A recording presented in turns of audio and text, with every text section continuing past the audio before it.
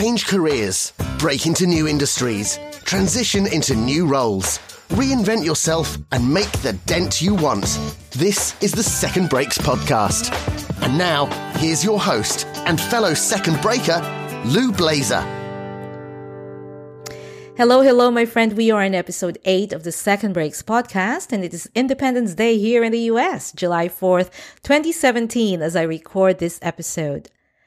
You know, perhaps the most common aspiration or dream I hear is a desire to write and publish a book. Become a writer. I can certainly relate, as this is the dream that I am working on. 15 books before I kick the bucket. That's my life goal.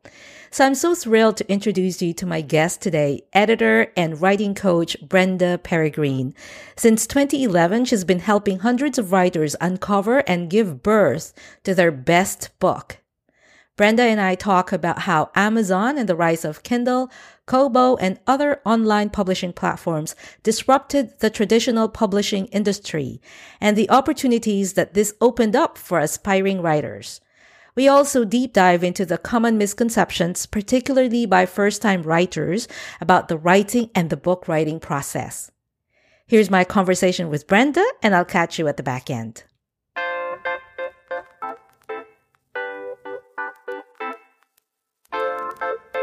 Hi, Brenda. Thank you so much for spending some time with me here at Second Breaks. Absolutely, Lou. It's a pleasure to be here. I swear, one of the most common things that I hear people say is that, you know, they want to be a writer or they want to write their book. I wanted to see from your perspective, what do you think has happened with the writing and the publishing industry with the advent of Amazon and Kindle and Kobo and all those kinds of writing platforms? Well, I think it's actually an interesting thing to look at because, with anything, there's two sides to the story. So you have the traditional publishing house experience, and people who were very invested in that process, who might have a different perspective on the advent of Amazon than some of us people in the self-publishing industry do. So I think one of the things that's really important about it is that it's just really complicated. But for people who haven't written before, I think it's actually really beautiful because you have an opportunity where a lot of the readership has been trained now away from the more traditional, like go to Barnes & Noble, pick up a book, to seek out content in different spheres, and to have the opportunity to connect with writers and authors who are writing directly to them and to their audience.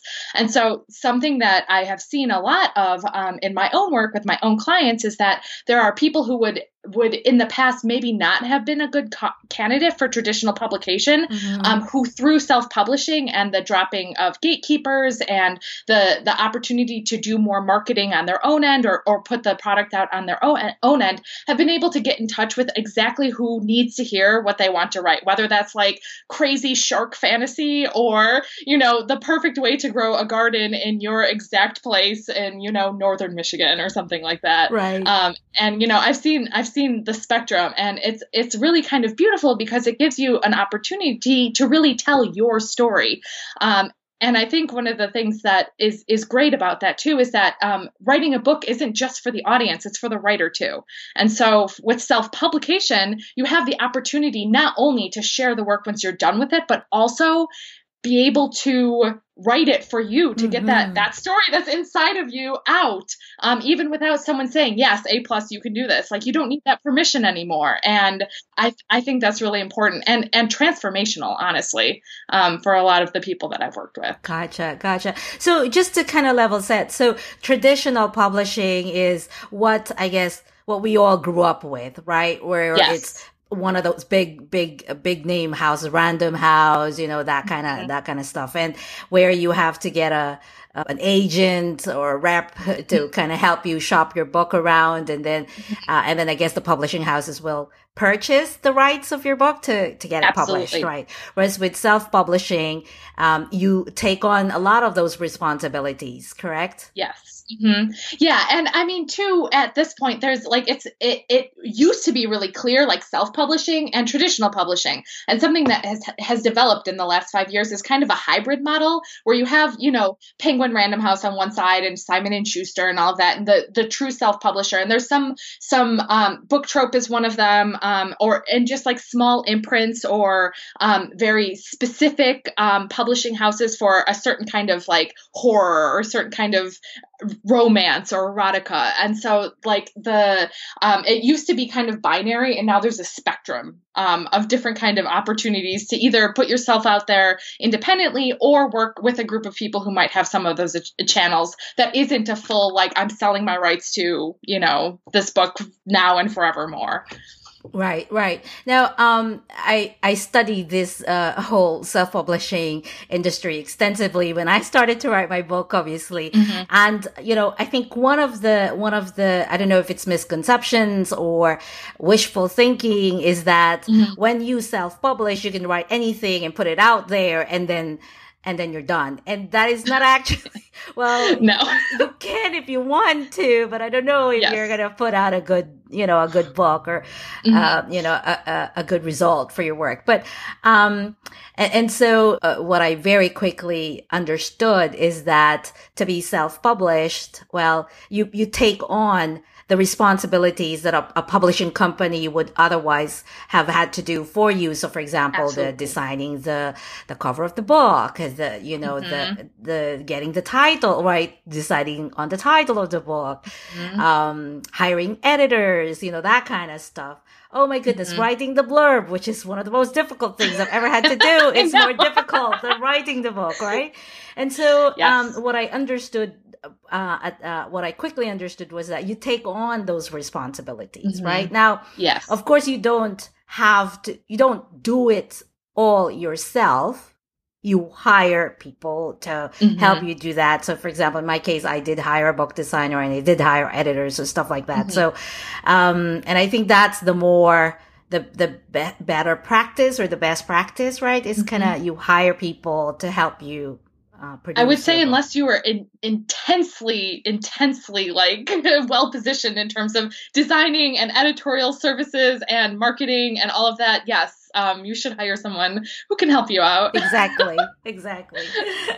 Now, the other thing too is that I think it's one thing, and this is very personal, my experiences. I think it's one thing to dream or imagine your book, and it's one thing to actually be putting pen to paper or fingers on the keyboard and actually writing the book. And I actually realized that I needed to work with an editor, like by myself. Even if nobody told me you should hire an editor, I realized as I was going through my writing experience that I needed to work with an editor.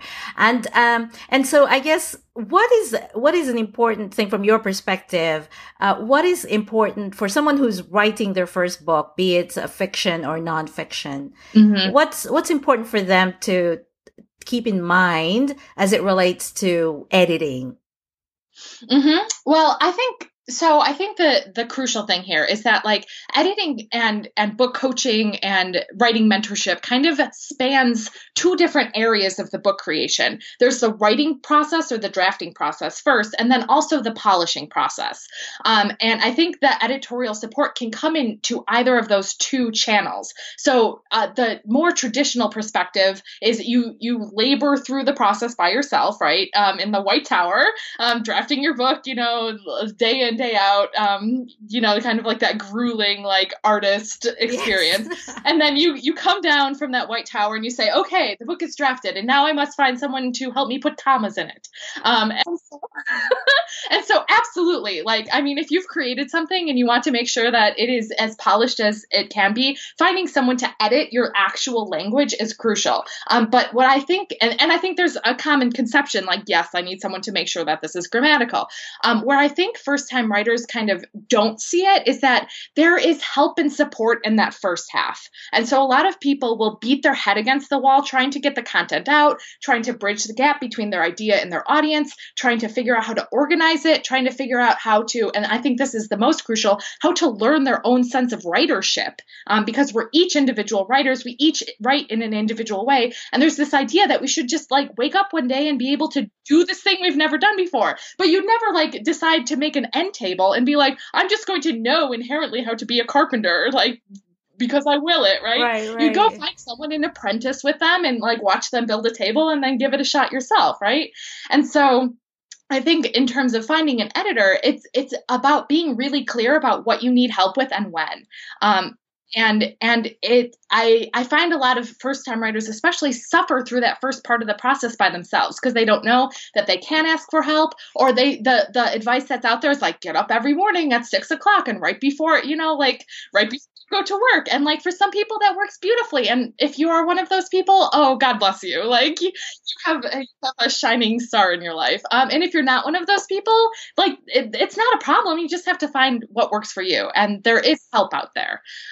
And that, that it's in your best interest if you want to write the book and it's your first time to seek out that help. It saves you a lot of time and energy and frustration, I think. That was, you touched on actually one of my earliest misconceptions. I thought you'd write your book and then you'd find an editor to help you, make corrections or edit the finished product. And then I didn't realize that you could actually get different kinds of I think there's something called development editor. And so there's a lot of, you can get the editorial help earlier in the process. Yes. So you don't have to be suffering. Yes. Yes. Yeah. And I think that for a lot of people, who kind of get into that space, it's kind of like, well, I want to save time. And so yes, you can be more efficient if you pull someone into the process earlier. But one of the other misconceptions, I think, that most first-time writers have that I've worked with, and I see this cause a lot of suffering, is that there is an efficient way to do this. And sometimes even if you hire someone in, even if you have a developmental editor, even if you have a book coach, sometimes the process of learning to write is not as efficient as we would like it to be. And I think for first-time writers, that accepting that and allowing the process to be what it needs to be to get that first book out, whether it is, you hire someone or you work through it, or you hire 2 people, or you put it down for 6 months, or, whatever that looks like, allowing it to be a little bit inefficient and not having this this has to fall out in the perfect way the first time kind of expectations for yourself can be such a breath of fresh air and such a relief. Yes. Oh. Yeah, exactly. Oh my goodness. I have so many follow-up questions to that one. So I'm going to pick one and then hopefully I'll remember the other ones and I'm going to probably write it down to make sure that I don't forget. But, you had said something about efficient writing, right? Or I guess most people, I would imagine, especially first-time writers, more than likely have a day job that they're, right? So, so they have a day job, they have a full-time job that probably has nothing to do with publishing or writing. And so they're trying to find time, nights and weekends, to write their book, right? Yes. And so just finding time to write is in and of itself a challenge, right? And then getting into the habit of writing, whether it's X number of minutes or hours a day or X number of words per day. And so I guess what has been your experience in terms of what habits might be good, effective habits to embody when you're a first-time writer, when you're trying to do your book for the first time, when you're doing your first book? So I think something that might set me apart from other writer experts or people who talk about things in this sphere is that I think a lot more about mindset than I do about habits. And I think that a shift in mindset is a lot of times a lot more useful than saying to yourself, I'm going to do this X thing or this Y thing in this way on this day in these weeks. Because something that I have found about writing is that it is not like mowing the lawn. Like when your grass is long, you go outside, you fire up your lawnmower and you move it across the grass, and then the grass is shorter. It's pretty straightforward. Writing isn't like that. And something that I find a lot of first-time writers really struggle with is the fact that word count and writing are not always the same thing. And so if you set habits for yourself that are like, I'm going to get X amount of words a day, especially after you've come home from work, after you're struggling with something else during your day job, sometimes what writing is thinking really hard about your character, or spending some time understanding your message in your nonfiction book, or thinking about how exactly you want to express something to your audience. And those things are crucial, important, fundamental parts of writing that don't look like anything. And so I think that for first-time writers, one of the most important things is to allow yourself the mindset that writing looks a lot of different ways. Right. And that it is important, the habit is to keep coming back to it, to keep creating space and allowing that space to be filled with whatever is most necessary at that time. And obviously sometimes that has to be putting the pen to paper, but sometimes it has to be, you're writing fiction about lawyers. Sometimes you have to figure out how lawyers work, right? Like, how does a defense attorney work, or what does the prosecutor do? And that's not going to look like word count, but in the next days and weeks, that's going to translate into, how much you're writing, how much dialogue you can get, how much you're going to do later, having to come back and fix things that weren't right the first time, whatever. And so I find that having the mindset allows the habits to kind of flow from a place of ease and permission, instead of sitting there and being like, I have 2 hours, I really need to get 5,000 words out. If I don't, I'm not a writer, or it's never going to happen, or I suck.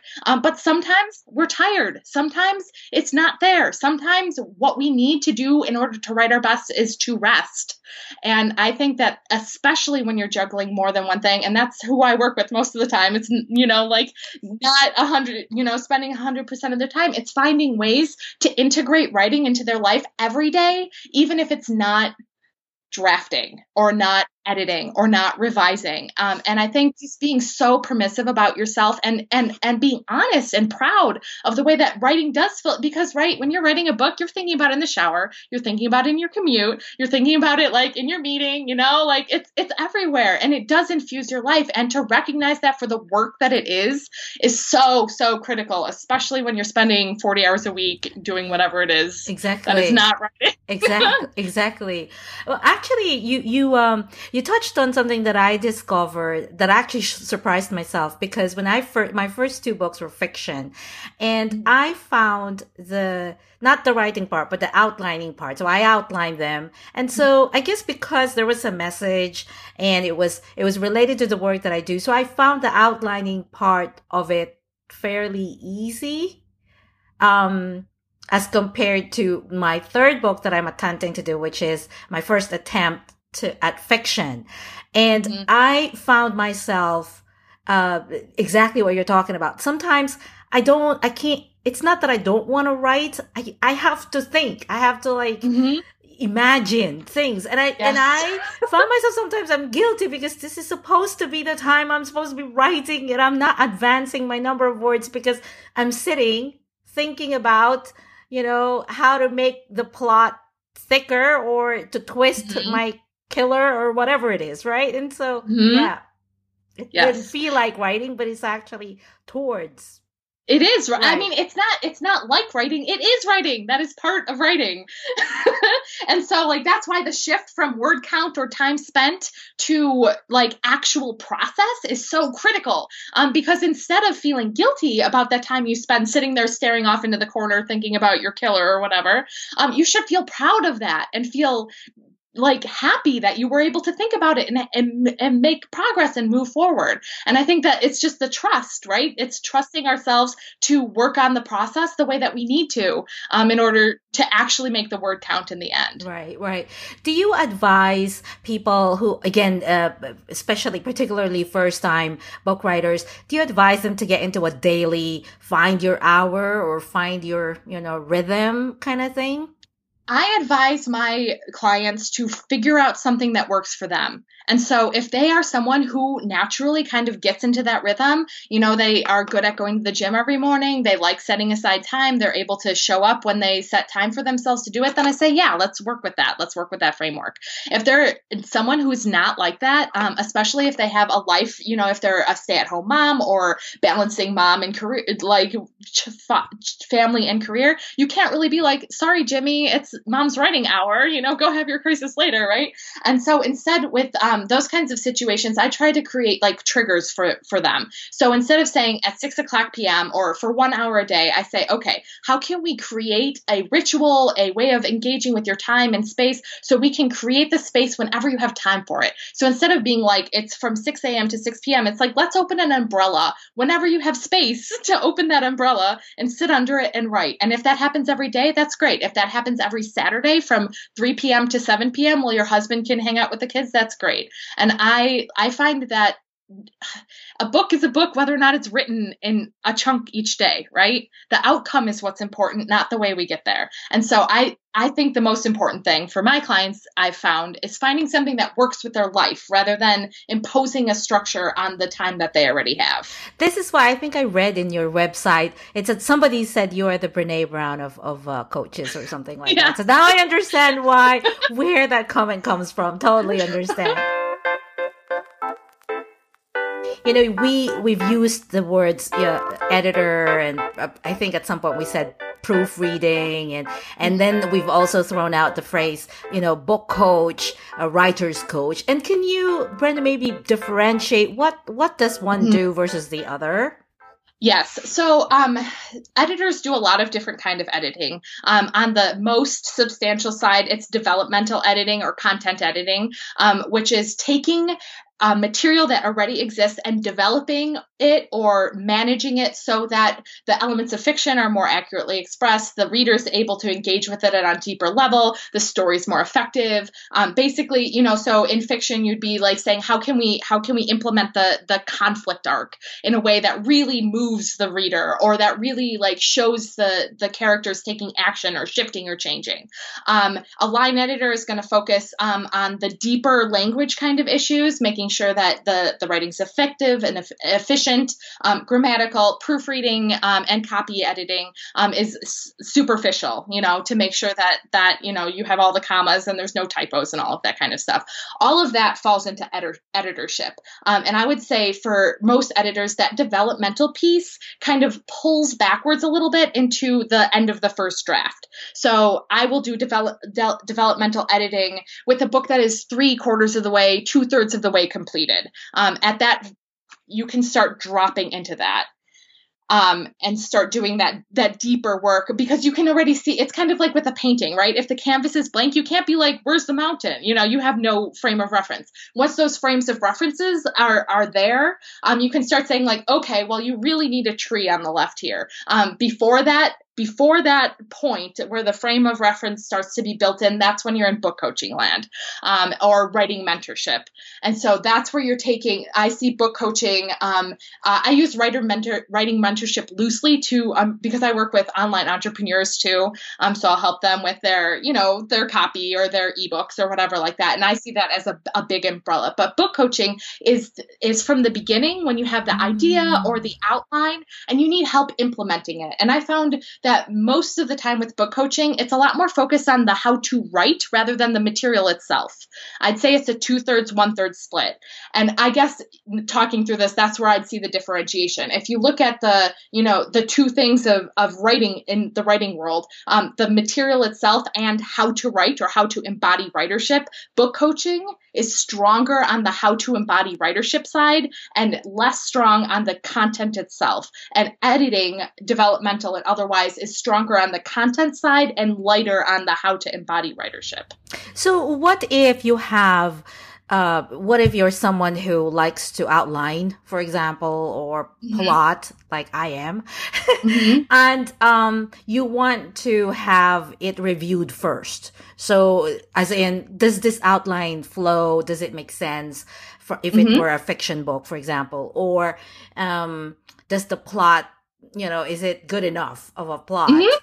Is that something that you work with the book coach with, or because that's kind of more towards the beginning, really, before you put a lot of work to it? Yes. I mean, I think this is a question that each individual editor would answer their own way. And I think if someone were in that situation, getting in touch with someone who seems to be a good fit for them and saying, hey, I have this outline. Will you look at it and talk it over with me? That, for me, answer would be yes. Of course I will.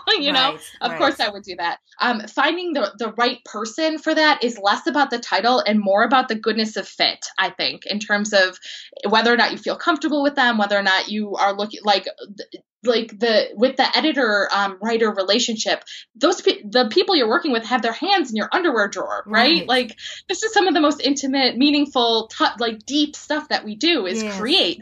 And so I think it's 9 times out of 10 way more important to find someone who fits your style, whose writing you like, whose approach you like, to take a look at your stuff rather than saying, do I need a book coach? Do I need an editor? Gotcha. Because the reality of it is most people who can do one can or will be able to do the other, whether or not they market themselves that way, at least in my experience. There are definitely editors out there who hate book coaching, and book coaches who are like, I don't want to line edit something. But that is, that's more personal preference. For me, I would say, get in touch and we'll talk about it. Right. Yes, right. Well, you actually mentioned something that I thought was critical, especially if you've never worked with an editor before. Right. And I guess this is the benefit of you were going with the traditional route. The publisher provides you with the editor and all that kinds of good stuff. But if you're doing your self-publishing route, then you select or you find yourself an editor that you can work with, or the magic fit word that you used, right? And so I think, do you have any sort of tips in terms of what should we be looking for? What does fit look like? Or how do we know if we are a good fit? We have a fit with someone. We have a good fit with someone. Honestly, my advice in that department would be to get on the phone, to just talk to the person.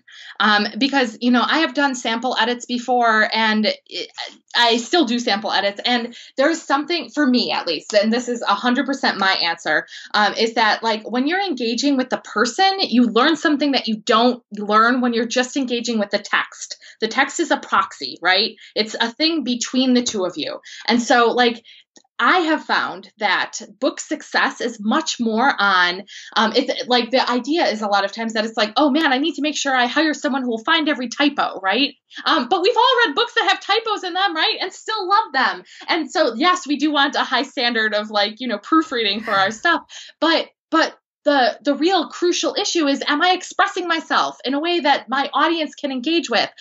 Do I feel safe talking about how I feel? Do I feel like I can challenge the editor's questions or ask her questions to find out what she thinks? Can we sit down and have a conversation about character B and scene X and come to a better understanding of the thing together? And so I think for me, the answer is, if you talk to someone, you get that gut feeling, right? You hire 3 contractors and one is kind of off, right? You don't hire them to do your lawn. It's the same thing with editorship. It's the same thing with book coaching. It's the same thing with graphic design. I'm 100%, and you can ask what kind of editing do you use the Chicago Manual of Style 16th edition? You can definitely ask those kinds of questions. How do you handle the Oxford comma or the serial comma? But I found that the answers to those and the ways of dealing with those kinds of nitty gritty things are so much more flexible, because you can say, for my book, I would really like you to ignore XYZ.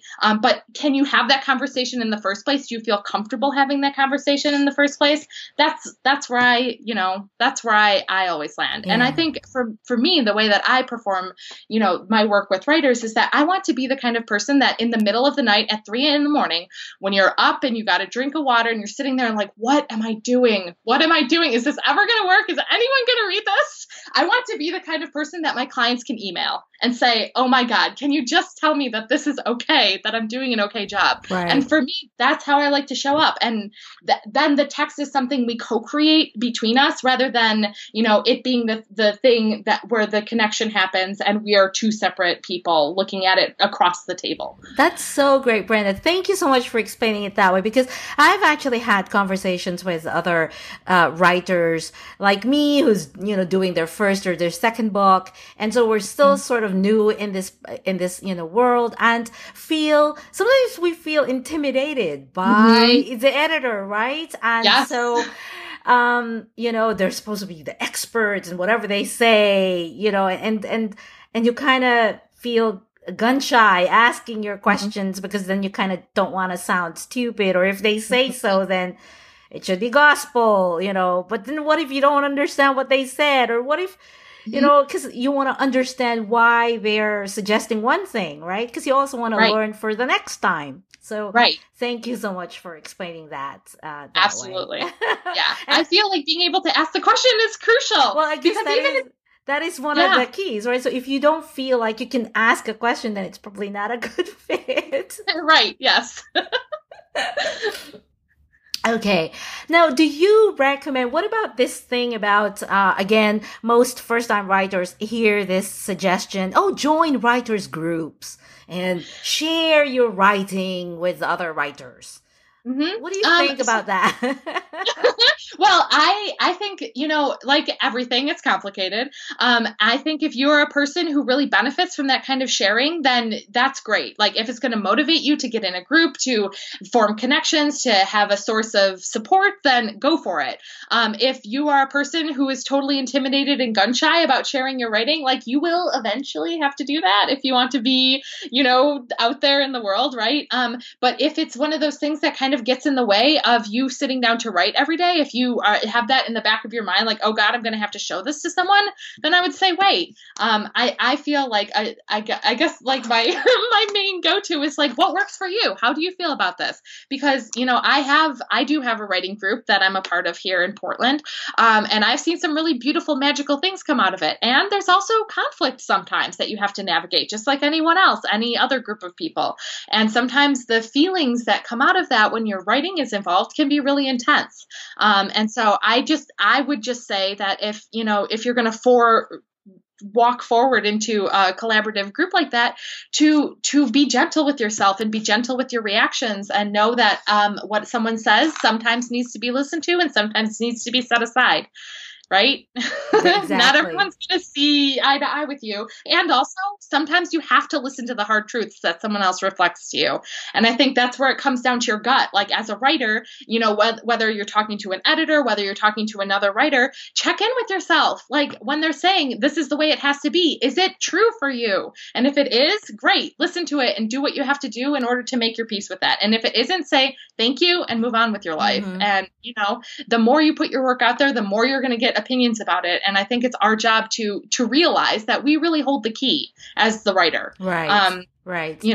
And I think that's another one of those balancing acts, right? Because on the one hand, I think sharing your work also allows you the practice. Because I think for a lot of us, for me, for example, I have been writing quietly in secret for years. I never shared them, right? And so when I decided that I actually wanted to officially write books for publishing purposes, then I had to get through that initial fear of sharing your work with someone. So I think for that purpose, the sharing with a writers group helps, because then you're beginning to share in a safe group, if you have a safe group, right? And share your writing. But also I've also been in one or two situations where, the feedback that I received did not help me. Rather, it killed whatever budding sort of thing I had inside. And so I actually walked away from my draft for a while because it had a different effect. So that chill, because I think the thing to keep in mind too is, like with any other social interaction, writing feedback from another writer is oftentimes just as much about them as it is about your work, right? And that's something that you run into a lot with editors and also just other writers, is that there's so much ego and so much desire to be recognized caught up in the whole process, right? Mm-hmm. It's like shaking up like a snow globe, and you don't know what's falling. Sometimes, like, yes, like you do need to hear it even if it's painful, but sometimes it's all their ego coming out at you. Mm-hmm. And I think that like being able, like that's one of the most beautiful things you can cultivate for yourself as a writer, is the ability to differentiate between what is really for you and what isn't. Because sometimes you're always going to get that. You're going to get some, I mean, look at J.K. Rowling's Harry Potter reviews, right? On Amazon. That's right. Exactly. Right. If she looked at the 1-star reviews and took them to heart, we wouldn't have something beautiful that a lot of people enjoy. Exactly. And also, the fifth book is a little long, right? Exactly. Right. So that's a good point to remember. So speaking of writing process, I know that you're doing, and speaking of being brave and putting yourself out there, Brenda, I know that you are doing something amazingly brave and amazingly, vulnerable and helpful. And I think you call it drafting out loud. It's true. Could you talk a little bit about that, and where, if anybody who's listening to the podcast, if they're interested, where they might see that process unfold, but talk a little bit about it. Absolutely. So drafting out loud is a imperfect attempt to share the drafting process with a audience before the book is finished. Because what I have found in my last 5+ years working in this sphere is that one of the biggest things that writers struggle with is the fact that they are comparing their drafted material to finished product.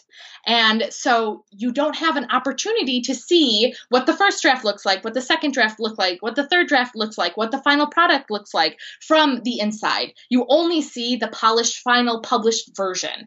And you also have a lot of people who are really good at, it's kind of like the people who train for a half marathon, who hit every single marathon workout, right? They're the ones who are saying, yeah, I work out 7 times a week and I run, and the people who are like, oh God, I didn't do anything this week, don't say anything about it, right? I am much more the second person than the first person. And I found a lot more of my clients are like that too, and they really struggle with that. So drafting out loud is my attempt to open up the drafting process from the inside. So I haven't written a fiction book before. I've done a ton of content creation, ton of blogging, ton of working in that sphere, but I haven't walked that path myself yet. But I have a different perspective than a lot of other people do, having helped over, at this point, 250 people write their books. And so I'm trying to synthesize what I have learned with going through the process for the first time to demonstrate to people what it looks like from the inside, from the Bob Ross approach to writing, where, you stand there and you watch Bob Ross whacking his paintbrush against the little thing and like putting in the happy little clouds and stuff. You learn a lot from the process, right?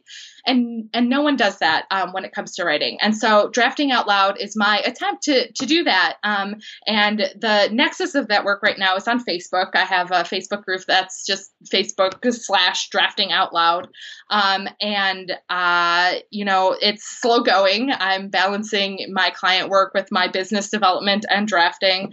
But my intention for it, and so far the realization is that it is a place to just kind of pull back the curtain a little bit, and see, what it is like on the other side, and to normalize it, because we all have these expectations for what it looks like back there. And the reality is that none of our expectations match, what actually people go through. And I think that being able to talk about that really will help people give themselves permission, Absolutely. Yeah. So if I put a link to the Facebook group, can anybody just ask to join, and they will be able to see your work, your draft, your drafted? Yes, my first draft. Yes. So how do you say every day I will put out something? So how does it work with you? That's a great question. And I have been stymied a little bit with some health issues of my own, which are a reality of every human being out there. So I started this in April, and I have done some drafting, and I am like I said, not the best at scheduling time for myself on a habitual kind of basis. And so it's a hybrid of my conversational pieces that are video related, talking about the process, and the draft itself. And I have kind of allowed myself to approach it the way I would approach it if I weren't doing it in public. So instead of saying, people are standing there watching me, I have to show up, I have to do it, it's like, I'm going to do it when I'm ready to do it. And when I'm not ready to do it, it's going to hang out there, because that's the reality of the way we write. Right. That's how it looks. Right. And so, I don't hold myself to a schedule. It has Facebook's kind of like attachments to it. So I will send out updates through my email list when there's something new, or, you'll get the little Facebook ping. But I have a lot invested in just letting it be what it is. Because, it isn't going to help anyone if I perform writing in a way that writing doesn't happen behind the scenes. Right.